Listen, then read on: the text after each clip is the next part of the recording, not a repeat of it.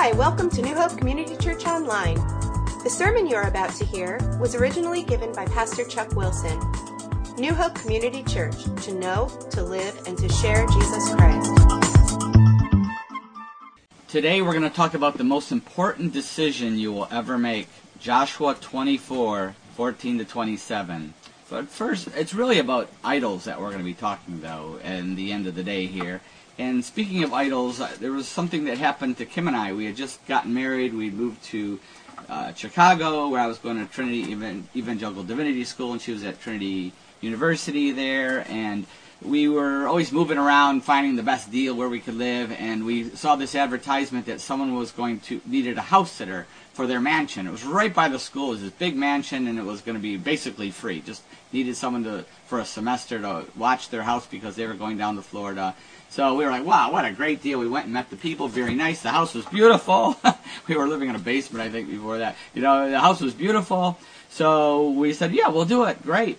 So they left for Florida, and we showed up the day they left. They were already gone flying on the airplane, and we get to the house, and we came in, and it was so nice, and we're moving our stuff up. But as I'm walking up the stairs to go upstairs to bring our stuff up to the bedroom, we walked past this whole section of the stairway that was just covered with shelving and idols.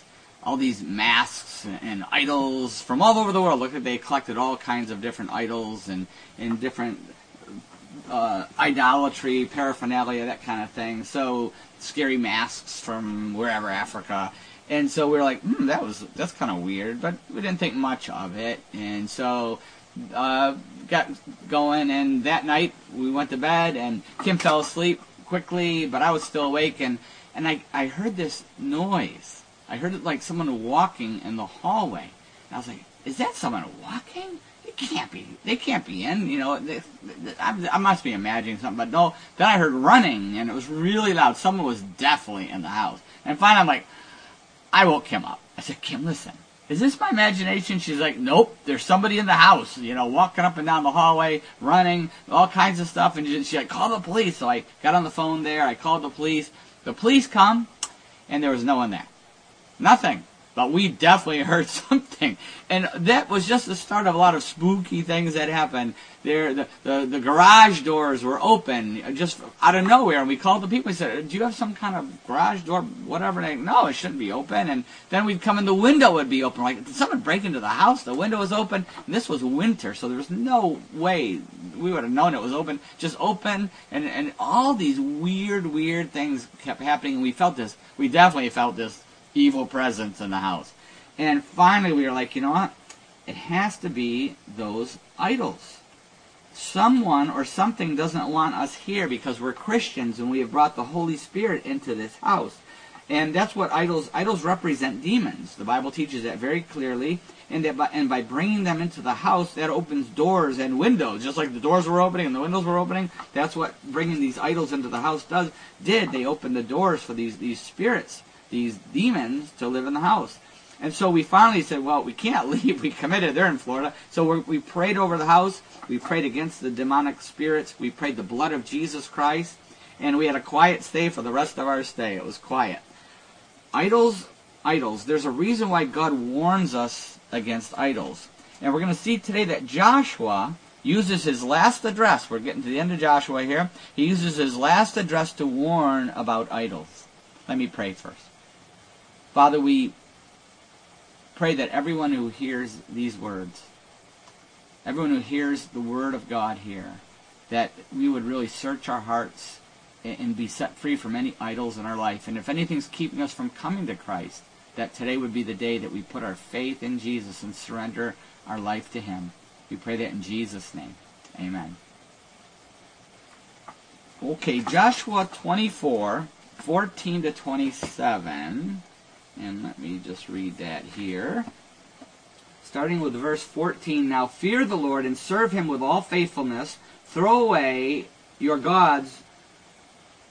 gods your forefathers worshipped beyond the river and in Egypt, and serve the Lord. But if serving the Lord seems undesirable to you, then choose for yourselves this day whom you will serve, whether the gods your forefathers served beyond the river, or the gods of the Amorites in whose land you are living. But as for me and my household, we will serve the Lord. Then the people answered, Far be it from us to forsake the Lord to serve other gods. It was the Lord himself who brought us up out of Egypt, and our fathers up out of Egypt, and that land of slavery, and performed those great signs before our eyes. He protected us on our entire journey and among all the nations through which we traveled. And the Lord drove out before us all the nations, including the Amorites who lived in the land. We too will serve the Lord because he is our God. Joshua said to the people, you are not able to serve the Lord. He is a holy God. He is a jealous God. He will not forgive your rebellion and your sins. If you forsake the Lord and serve foreign gods, he will turn and bring disaster on you and make an end of you after he has been good to you. But the people said to Joshua, no, we will serve the Lord. Then Joshua said, you are witnesses against yourself that you have chosen to serve the Lord. Yes, we are witnesses, they replied. Now then, said Joshua, throw away the foreign gods that are among you and yield your hearts to the Lord, the God of Israel. And the people said to Joshua, we will serve the Lord our God and obey him. On that day Joshua made a covenant for the people, and there at Shechem he drew up for them decrees and laws, and Joshua recorded these things in the book of the law of God. Then he took a large stone and set it up there under the oak near the holy place of the Lord. See, he said to all the people, this stone will be a witness against us. It has heard all the words the Lord has said to us. It will be a witness against you if you are untrue to your God. Why do you think Joshua uses his last speech, his last address to the Israelites, to warn them about idols? And it's all throughout the Bible, actually, but why does he use his last speech? And don't forget, Joshua is a picture of Jesus. This is Jesus speaking to us today, the same thing, warning us against idols. Why? Because we are prone to idolatry. It's a huge temptation for us. Now, I know what some of you are thinking. I'm not tempted to pray to a statue, like the Buddhists do, or Hindus, or even some from Christian traditions. They pray to statues, which, by the way, the Bible clearly teaches we must pray only to the Father through the Son. Jesus said, pray in my name. In 1 Timothy 2:5 it says, for there is one God and one mediator between God and men, the man Jesus Christ. There's only one way. The Son of God became man, the God-man, so that he could be our mediator. There are no co-mediators. There's no one else to pray to. It's the Father through the Son. That's it. So anyway, back to our idols. We might think idols, they're no temptation for me. I don't pray to the pagan idols like they do in Africa or India, which they do. I was in India. There's 220 million gods in India. That's how many idols there are. 220 million different gods. So, we say, well, I don't do that. But that is good that we don't do that, because idols do represent a god, a small g god, which is really a demon. These are just fallen angels who along with Satan, were thrown out of heaven. They wanted to be worshipped like God. They wanted to be on equal footing with God. God threw them out, a third of the angels, and they come to earth and they want to be worshipped. And so they pass themselves off as some kind of a god, and they get idols set up in their way. But they really represent demons. In fact, in Deuteronomy 32:16 and 17, listen to what it says here in Deuteronomy 32:16. It says, they made him jealous with their foreign gods and angered him with their detestable idols. They sacrificed to demons, which are not God, gods they had not known, gods that recently appeared, gods your forefathers did not fear. So we see that they're demons. In 1 Corinthians 10, verse 20, it says this in the New Testament too. No, but the sacrifices of pagans are offered to demons, not to God. And I do not want you to be participants with demons. So you see that it clearly teaches that these idols represent a demon. They're connected to a demon. That's why we had our problems in Chicago. Demonic. So why did the Israelites worship them? Because they promised them something. These demons promised them something. They promised them fertility, which was very important, still important to women, but very, very important in that culture. And they promised that we'll give you children. These idols promise that we'll give you children if you worship us. Sex, they promised them sex. Big part of pagan worship. The big part of idolatry in the Bible's time, and even today, a big part was sex. You would go to the temple, and you would have sex with the priestess or sex with the priest, and they would have the women would have with the priest, the men with the priestess there. Sex was a huge part of it. You can imagine what a temptation that must have been to worship these idols because of the sex that came along with it, and there was also sexual orgies and all part of this worship. Also, another part of idolatry is these idols promised them that special blessings if they would just worship them. Moloch is a clear example. Moloch, you see him in the Bible many, many times, and he promised them if they would sacrifice their children to Moloch, he would give them all these special sacrifices. And I just went online here and I went to gotquestions.org. It's a great site to answer spiritual questions, and it talked about child sacrifice. And listen to what it says here, and I'll connect the dots to Moloch in just a minute. It says the horrific practice of child sacrifice has been committed throughout the world for thousands of years. Worshippers sought to obtain a blessing from their gods or to confirm or complete a vow taken in the name of the god. Ancient Aztecs, Incas in Central and South America practiced child sacrifice. If you look at anything that's going on with archaeology today, the number of murdered children and people that were sacrificed, human sacrifices in Central and South America. There's a reason why God judged those cultures, just like he's going to judge other cultures if we don't repent very, very quickly. The Druids of Europe, once again, lots of child sacrifice. All throughout history there's been child sacrifice. The Bible contains the heartbreaking tale of child sacrifice practiced in the name of Moloch, a god of the Ammonites. Living children were placed into the idol's hands and died there or were rolled into the fire pit.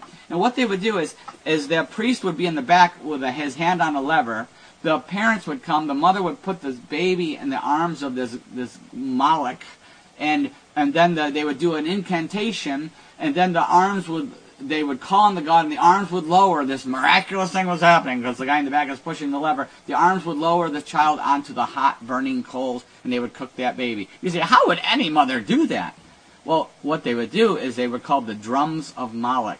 As they came to place the child and the baby in the arms of this Moloch demon, when the mother did that, they would start to beat drums quietly, then louder, and pretty soon they were couldn't hear anything except the drums. Boom, boom, boom, deafening drums. Boom, boom, boom. Why did they do that?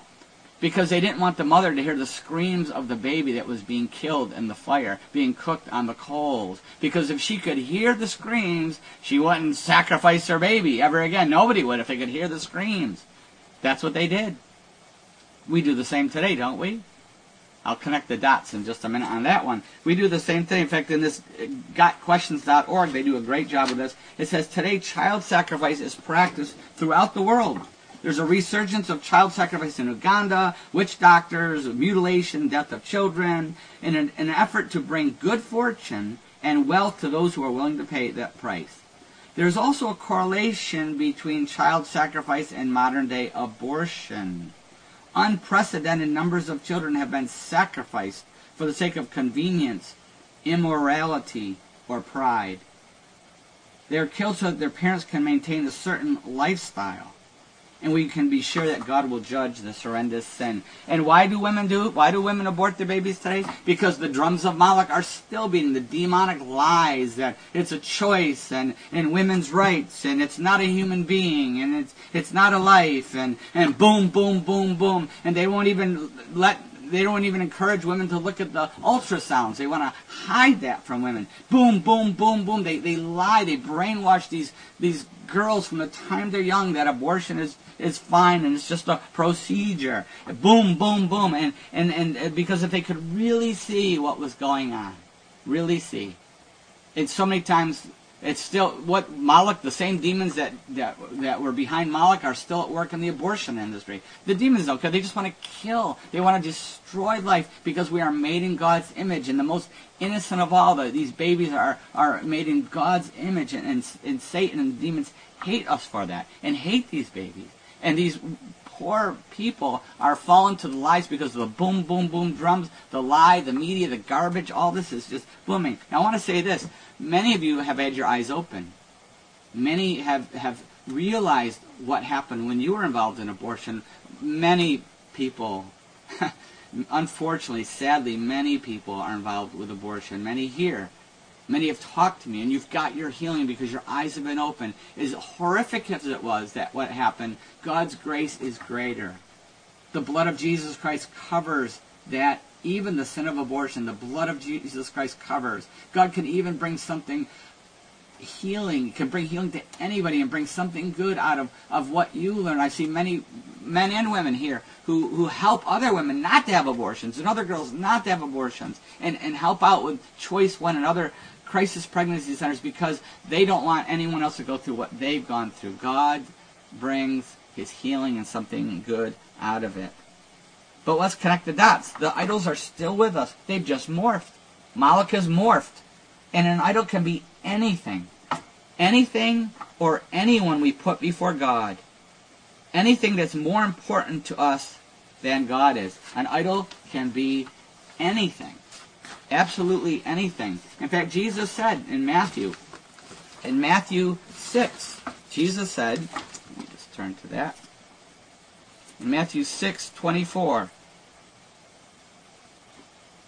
Jesus said, "No one can serve two masters. Either he will hate the one and love the other, or he will be devoted to the one and despise the other. You cannot serve both God and money." Once again in Matthew 10:27 he says, 10:37, he says, "Anyone who loves his father or mother more than me is not worthy of me. Anyone who loves his son or daughter more than me is not worthy of me." So we see that an idol can be anything. Anything that is more important to us than God. Anything that pulls us away from God. That's an idol. Anything that pulls us away from God can be an idol. In fact, in Ephesians 5:3-6, listen to what it says. Listen to this list. "But among you there must not be even a hint of sexual immorality, or of any kind of impurity, or of greed, because these are improper for God's holy people. Nor should there be obscenity, foolish talk, or coarse joking, which are out of place, but rather thanksgiving. For of this you can be sure, no immoral, impure, or greedy person, such a man is an idolater." Ooh, I'm going to read that again. "For of this you can be sure, no immoral, impure, or greedy person, such a man as an idolater, has any inheritance in the kingdom of Christ and of God. Let no one deceive you with empty words, for because of such things God's wrath comes on those who are disobedient." Woo! Anything. Look at that list. We all struggle with these. Any of these things can become an idol for us, and we're constantly being pulled, constantly being tempted. That's why John warns us. We all are vulnerable. We all are vulnerable to idolatry. Look at that list in Ephesians 5. Wow. Something we all battle daily, right? And it's not just this sin or that sin. It's all kinds. Anything could become an idol in our life. Any sin or any good thing, which we'll see a little later. We're constantly being pulled. We're constantly being tempted. That's why John warns us in the last verse of 1 John 5:21. The Apostle John says, "Dear children, keep yourselves from idols." This last warning. Why? Because it's such a hard thing. We're constantly being pulled. It reminds me of when I was on the farm as a kid. I had a pony named Bullet, and this pony loved corn. Corn was Bullet's idol. He was obsessed with corn. All he could think about. Didn't matter if he had a bit in his mouth. He would still eat corn. He was just constantly trying to get the corn. But we would only give him a little bit every day, 1 ear a day, because it wouldn't be good for him to have more than that. So whatever he did, whether we were riding in the sleigh in the snow with him, or we had a sulky, this little wheeled thing, 2-wheeled thing, we'd ride that, or riding him on his back when I had a saddle. Didn't matter what I did, he always tried to get to the corn crib. His whole goal in life, he was driven to get to that corn crib. And I could not, the further you got away from the corn crib, the slower he would walk. I would try to ride the sulky, ride him, and he would just walk. The only place he would run to was the corn crib. So I finally figured out, because I wanted to be a cowboy. I wanted to really ride. I was this little guy on my pony, and I wanted to really ride fast. So I finally figured out I would walk him down the lane, about a half mile down the lane. I remember I had this whole route there on the lane. Or I'd be on the sulky or on his back. I'd walk him. Sometimes I had to get off and pull on the reins just to get him to go down the lane, because he did not want to get far from the corn crib. I'd then get on his back. I'd turn around toward the barns where the corn crib was, and he would shoot off like a bullet. He would take off like a bullet. He was like zoom. And that was so much fun. I loved to ride just like the cowboys. I'm flying on this pony, riding. But the problem was, he knew that if I was still with him, he wasn't going to get any corn. He already got his ear of corn for the day. He wasn't going to, so he had to try to get rid of me.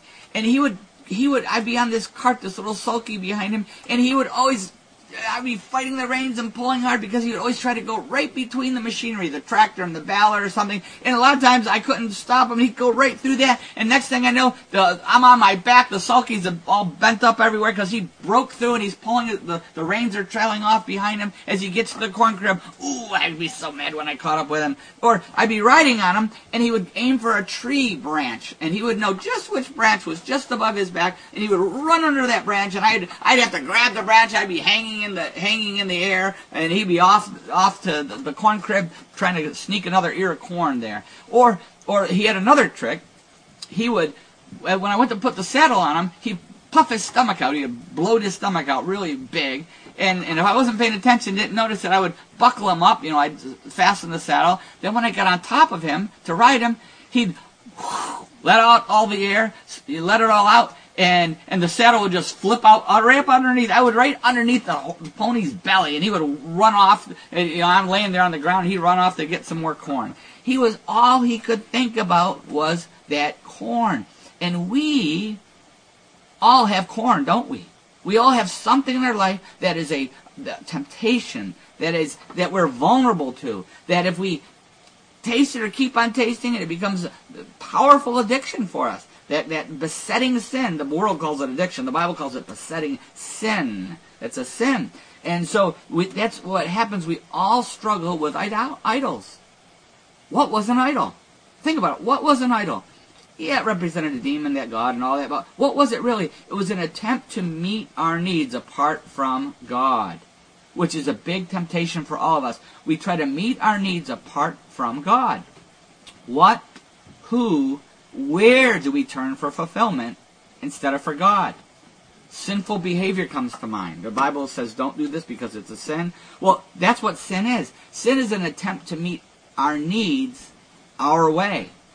Trying to meet my needs my way without God. That's what sin is. And the reason God says don't do these behaviors is He knows they won't meet our needs. He knows it will be empty. He knows it will be self-destructive. He knows that it will hurt us and haunt us. That's why. But even something good can become negative if it takes God's place. Every day we need to make a decision. Every day, every hour, every minute we have a very important decision. Very, very important decision. Joshua 24:15. When Joshua says, "But if serving the Lord seems undesirable to you, then choose for yourselves this day whom you will serve, whether the gods your forefathers served beyond the river, or the gods of the Amorites in whose land you are living. But as for me and my household, we will serve the Lord." Every day we have to make up our mind. We must make up our mind. Are we going to serve idols or God? And look how important it was that Joshua took the stand for his family. Fathers set the tone. We set the tone for our families. What is the priority in our family? What is important in our family? What place does God have in our family? We have an important influence in our families. But every day, every individual, every one of us has to make up our mind, serve idols or gods. And he says the idols you grew up with, which are the family generational idols, we all have them, we all have to break them. Are we going to repeat the cycle, or are we going to break free? Are we going to break free? And we all have to deal with these, whether they're religious ones, we grew up in a religious background that we realize now is not true faith. And are we going to break free of that and follow Jesus? And also not just religious, but sinful behavior. Alcoholism is a great example. How often that haunts families. The idols just get passed down. Are we going to break those cycles? He says the idols that our forefathers served beyond the river, or the idols of the land where we live. the idols of the land where we live. The United States is loaded with idols. The worship of false gods, destructive lies that are everywhere. It's like pollution. You can't move without seeing it and breathing it and hearing it, right? And as a result, we have become a hopeless society. A society of addictions, of pain. Many people see death as the only relief, the only release they have. But it is here that we can share the power and the truth of the gospel of Jesus Christ. It is here that we can show people that power and help them break through by that truth. When John 8:31, when Jesus says this, he says, if you hold to my teaching, you are really my disciples. Then you'll know the truth, and the truth will set you free. Verse 36, so if the Son sets you free, you will be free indeed. The gospel, God's word, is a powerful truth. It breaks idolatry's hold and sets people free. Sets us free. That's what it does. It's powerful. I've seen it. I've seen it here. The breaking of idols and the power of the gospel. One story that I've told a while back, but I just really reminded me of what I'm talking about here. Mary Alice, a lot of you know Mary Alice. She's moved back into the area. And she used to have a house with a little guest house next to it. And she would rent it out. And one time she rented it to somebody named Kevin. I remember him very, very well. Some of you might remember Kevin. He was an activist. He was a homosexual activist, radical homosexual activist. He was a heavy hitter. He was high in the movement. Right from the start, he was high in the movement. But Mary Alice didn't care. She said, I'm going to start telling about Jesus. And she did. I mean, thought Kevin needs Jesus too, right? So she witnessed this to this radical guy, really. And not only that, she brought him to church. She says, I'm bringing him to church. And he came. And a crazy thing happened. He loved church. He loved to hear the word. This guy, when I would preach, he was dialed in. You know when you're preaching, you see some people snoozing. No, this guy was dialed in. He was focused. I knew God was doing a real work in his heart. And finally, he wanted to meet with me, so I went over at Mary Alice and I went and met with him, and we were talking. And he said, I believe about Jesus. I believe it, but I know what it will cost me. It's going to cost him everything. I have to really wrestle with this because it's going to cost me my friends. It's going to cost me my lifestyle. It's going to cost me everything. I mean, his whole identity was based on this radical rights movement that he was part of. But he goes, but I really want Jesus. I have to count basically he was saying, I have to count the cost. And he was so close. I said, I know you're going to put your faith in Christ. I'm praying for that time. And then it was like the day before Easter. I'll never forget. I'm pretty sure it was the day before Easter. And Mary Alice said, Kevin's coming to church tomorrow. Pray for him because I just went to his house. And I just had a long witnessing with him. He was so close. He was so close. I said, Kevin, I believe you're going to become a Christian any minute now. Very close. And you're going to pray that. So pray for him. Pray for him. So I couldn't wait to see him the next day because I'm like, wow, this is probably the day we're going to see him become a Christian. But Kevin didn't come to church. And so I was praying for him, and I said, Mary Alice said, yeah, I don't know why he's not here. I'm going to go check on him when I get home, find out what happened. She gets home. She calls me up. She says, Chuck, Kevin is dead. It turns out he died this long, slow, painful death. They projected it took hours for him to die. And he didn't, I don't know if he couldn't get to the phone, he just didn't call anybody, but it was hours. And I really believe in that time, God gave him that time, that time of pain, hours of pain, to pray in faith. Just like the thief on the cross, just like that thief on the cross endured so much pain, but the end result was he said, Jesus, remember me when you come into your kingdom. I believe that's what Kevin prayed because he was so close, and I can't believe God took him through that kind of a pain, and those hours of pain gave him that time to make that decision. I really believe it. And then I also believe he took him home because he was so damaged. This guy was damaged physically, emotionally, mentally scarred. He had scars outside and inside. He was tortured. But Jesus forgave him, Jesus freed him, and then Jesus took him home. I really believe that's why. Now, that's just the beginning of the story. Then Mary Alice called me and said they're going to have a memorial service for Kevin on the canal. There's the canal barges. Remember, they used to have the mules pulling the canal barges up and down the canal there. And they're going to have a memorial service. and they're going to let me share because I was the last person to talk to him. And they're going to let me share, so bring Bibles. Bring a lot of Bibles, because I'm sure everybody's going to want one after I get done speaking. I said, okay. So I get this big bag of Bibles. I load all the Bibles I could fit in this big bag. And we get to the barge there from Memorial, and she brings me on this barge and says, oh, here's my pastor. I can't wait to share it. And you could tell everybody was not quite sure she got permission to share, or she said she was going to share. You could kind of tell there was a little tension here between, his good friends there and what they were planning. But anyway, they start this memorial service, and it was bizarre. The whole ride was bizarre. Everybody there, it was quite a ride. It was not it was quite a ride. I'm going to say that. And I'll never forget, one of the guys gets up and he starts to share, and this guy shares, and he is, let's see, I'm trying to remember. He was dressed in a lot of women's clothing, kind of a mixed women's clothes, and he starts to strip down. Oh, I know now. He was dressed regularly, and he starts to strip down and then dress up as a woman. But to get to strip down, first every time he would take a piece of clothing off, he would tell another part of the gay rights history. Because this guy was in the movement, and he would tell another story, what the police did and what they did and what protests and what law they got changed. And every time he took a piece of clothing off, he would get down to, he would tell another part of the history.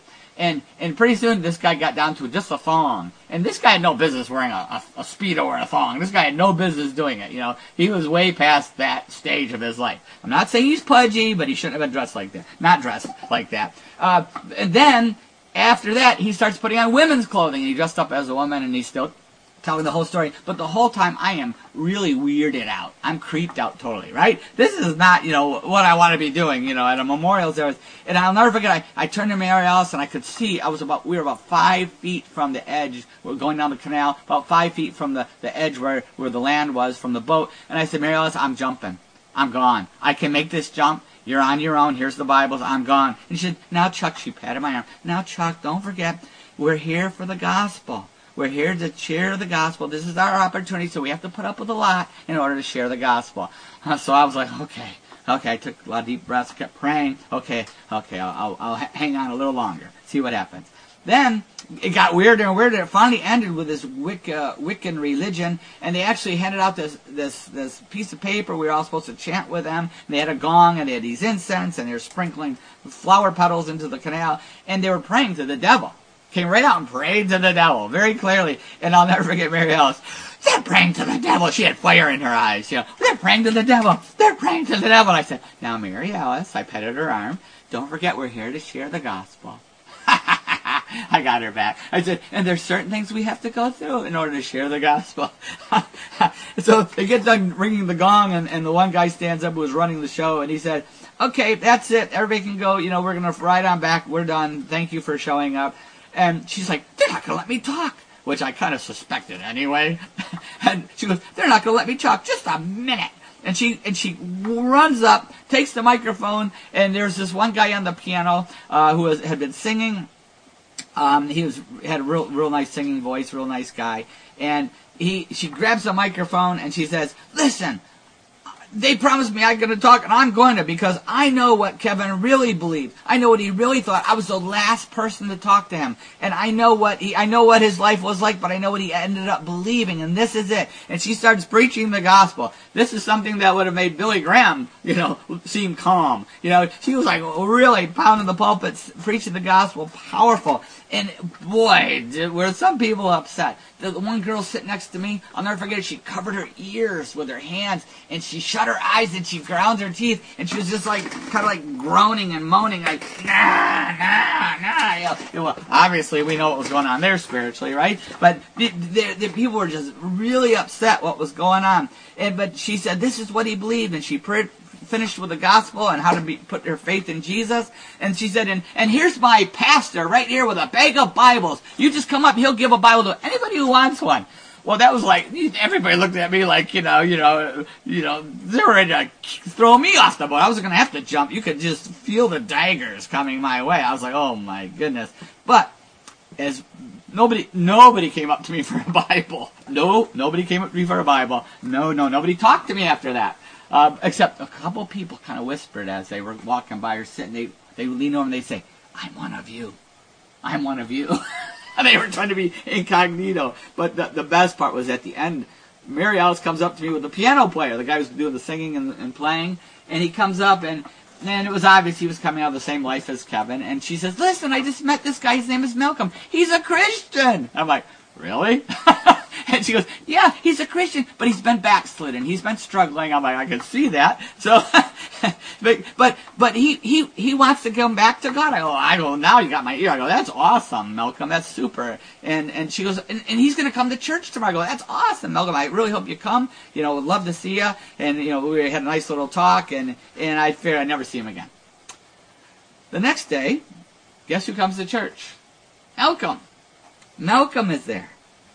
And he was flaming. He had his hair curled. He had his nails polished. He was flaming. He did it all. And later on, he told us why. He wanted to test our church. He really did want to come back to Jesus. But he didn't know if the church would accept him. He didn't know if the people would accept him. And in fact, he was sure they wouldn't, and so he decked himself out and really tried to offend everybody. But he was shocked because no one even blinked. No one even was like, it was like they didn't see anything. They just saw Malcolm. They just saw someone who wanted to find Jesus. And he felt the love of Jesus Christ in a powerful way that morning. And his heart melted. The healing began. And it became a long battle. A lot of you remember Malcolm, right? Mel fought that battle. Mel was the warrior alongside of Malcolm, and took him to Pure Life Ministry, where he spent all that time getting his sexual healing, and then took him to Teen Challenge, where he spent all that time dealing with his drug struggles and getting his healing there. And then remember when Malcolm came back with Teen Challenge, when they came and sang and shared, and then Malcolm preached here and told this whole story. A lot of this story he told publicly here. It was just a powerful, powerful day. And now I know he's down south somewhere. He's working at a ministry helping people fight addictions and idols and struggles. And he's got a tremendous ministry now. It's just super to see what God did. God, you talk about idols and being set free. That's what the power of the gospel, that's what the truth of God's word, that's what Jesus Christ can do for anybody. And that's just one story. We all are Malcolm. We all have a struggle. We're all Kevin. We all have something in our life that is a powerful idol, is a powerful battle that we're vulnerable to. We all do. That's just one. Yours could be adultery. Yours could be pornography, premarital sex. It could be food. It could be alcohol or drugs. It could be gossip. It could be anything that you struggle with. That's an idol in your life. But the power of the gospel can set us free. What idol have you turned to for fulfillment? Are you ready to live free?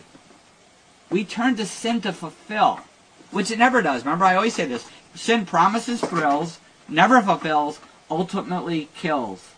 Is there a sin in your life that you have allowed to become an idol? Whether it's immorality, impurity, greed, which are really all a form of lust. All these things are some form of some kind of a lust. Every day, we have to fight that. I know my own daily struggles with my idols. I have to ask this question every day. Do I want this sin and the effects of this sin, or do I want God and His blessings? Do I want this sin and the effects of that sin, or do I want God and His blessings? And we have to make up our mind every day. God will give all the grace in the world if we ask for it. The only thing He won't do is make up our minds. We must surrender. Have we turned to sinful idols to fulfill emotional needs, or at least numb our emotional pain? Do we try to fill that void that we have, that hole in our heart? Do we try to fill it with drugs or alcohol or sex or shopping or food or vegging in front of the TV? You name it. It could be anything. Fill in the blank. Or maybe we even turn to something good things in a negative way, for the ultimate fulfillment that only God gives. We could turn to our job, our family, our pets, our food, sports, ministry even, anything. Here's some idol tests. where do we turn for fulfillment? Where do we turn for fulfillment?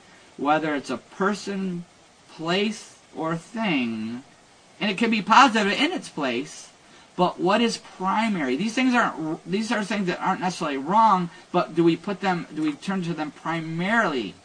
That's our main focus to find our fulfillment. Sports comes to mind. Sports teams come to mind. It's fun to watch sports unless it becomes an idol. Maybe our team has just won the Super Bowl and now it's become an idol.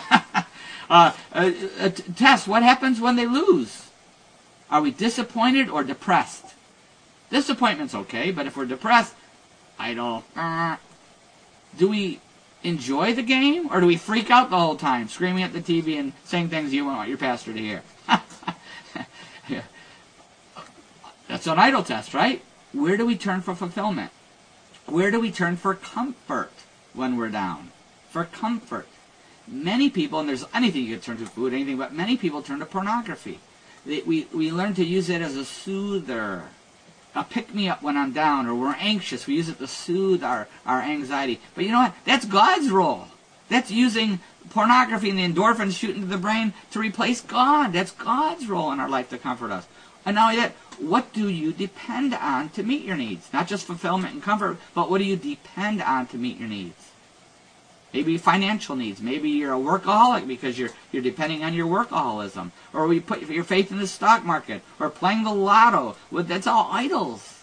That's God's job to meet our needs. And the ultimate idol test. What happens when God takes something or someone away? Do we get bitter? Angry? Self-pity? That shows, that exposes that it was an idol. I knew when I was a youth pastor for 10 years, a lot of you know that. And I remember this one young man who had a girlfriend, his first girlfriend, and boy, was he in love with her. We knew it wasn't going to last, it was his first girlfriend. But she broke up with him like someone else. That's all the time. And disappointment is okay, but he lost it. He lost it. He could get mad at God, and for years, even now, he's still not right to this day. Why? Because she was an idol. I knew another guy who had a Division I basketball scholarship. Big college, great basketball player. He gets hurt. He goes off to college and he gets hurt right away. He gets hurt and he can't play basketball. And he became bitter and he turned to drugs. And he became a serious drug addict. And to this day, he still has that bitter spirit, and he's a drug addict, and he still can't break free of addictions because that's what he turned to. What did that show? That basketball was his idol. And he replaced that idol with another one, with the drugs. Death. The ultimate disappointment. Talk about disappointment. Death is the ultimate disappointment. When we lose someone and the pain we go through, we all experience it. Every person here experiences that. You know what we lost. And others in the church have lost people recently.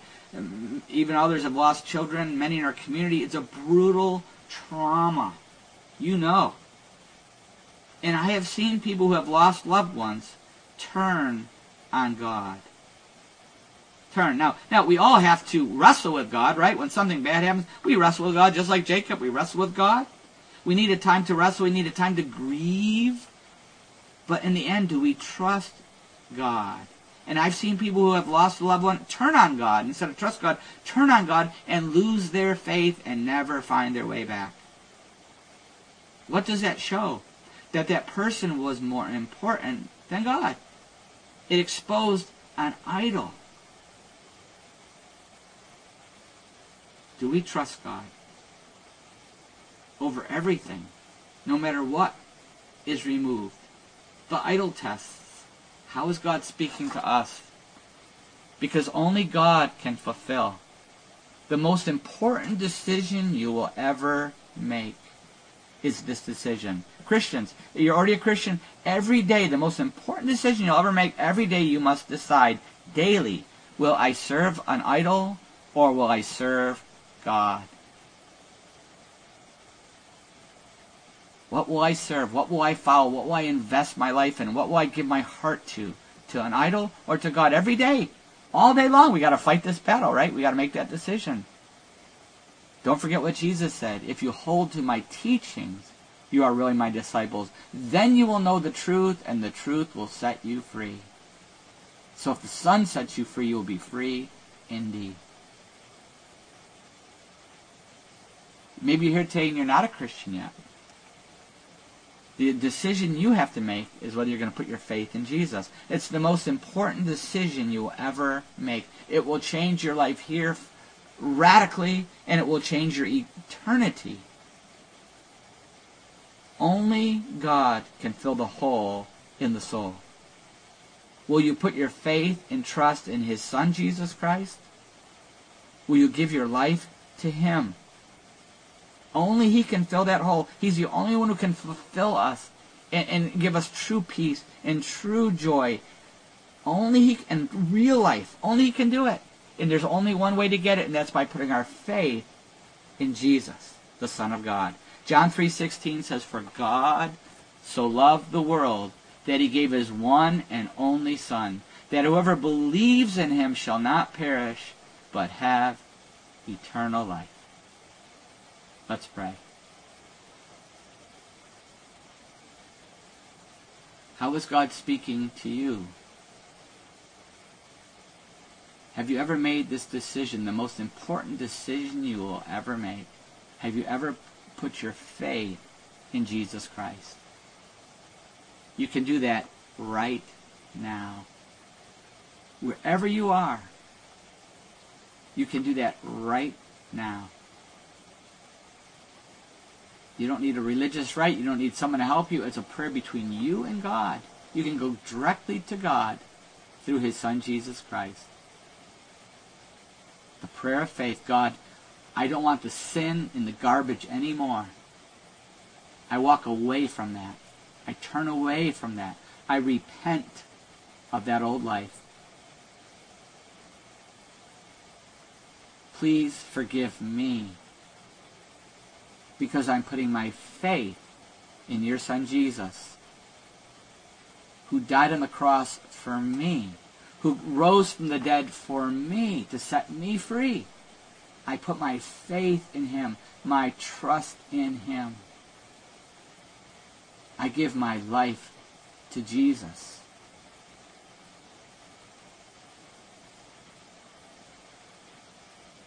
If you have prayed that prayer of faith, then you no longer have a hole in your soul. The Holy Spirit is living inside of you. The Spirit of Jesus is there, and your life will never be the same. I want to encourage you to let somebody know you made that decision. Another Christian who can be excited for you and encourage you. For those of us who are already Christians, how is the Holy Spirit speaking to us? What battle are we facing? Every day, I pray that you would remember to every day to wrestle with that decision and make that decision, God or an idol, blessings or the sinful effect, the consequences, the life, the lie that Satan offers, or the life, the real life God offers us, the true life of fulfillment and happiness and joy and peace and purpose. Father, I pray that every person who hears these words would put their faith in Christ. And I pray that this would be another step in each of our lives to break the power of idols in our life and to live free in Jesus. I pray that in Jesus' name. Amen.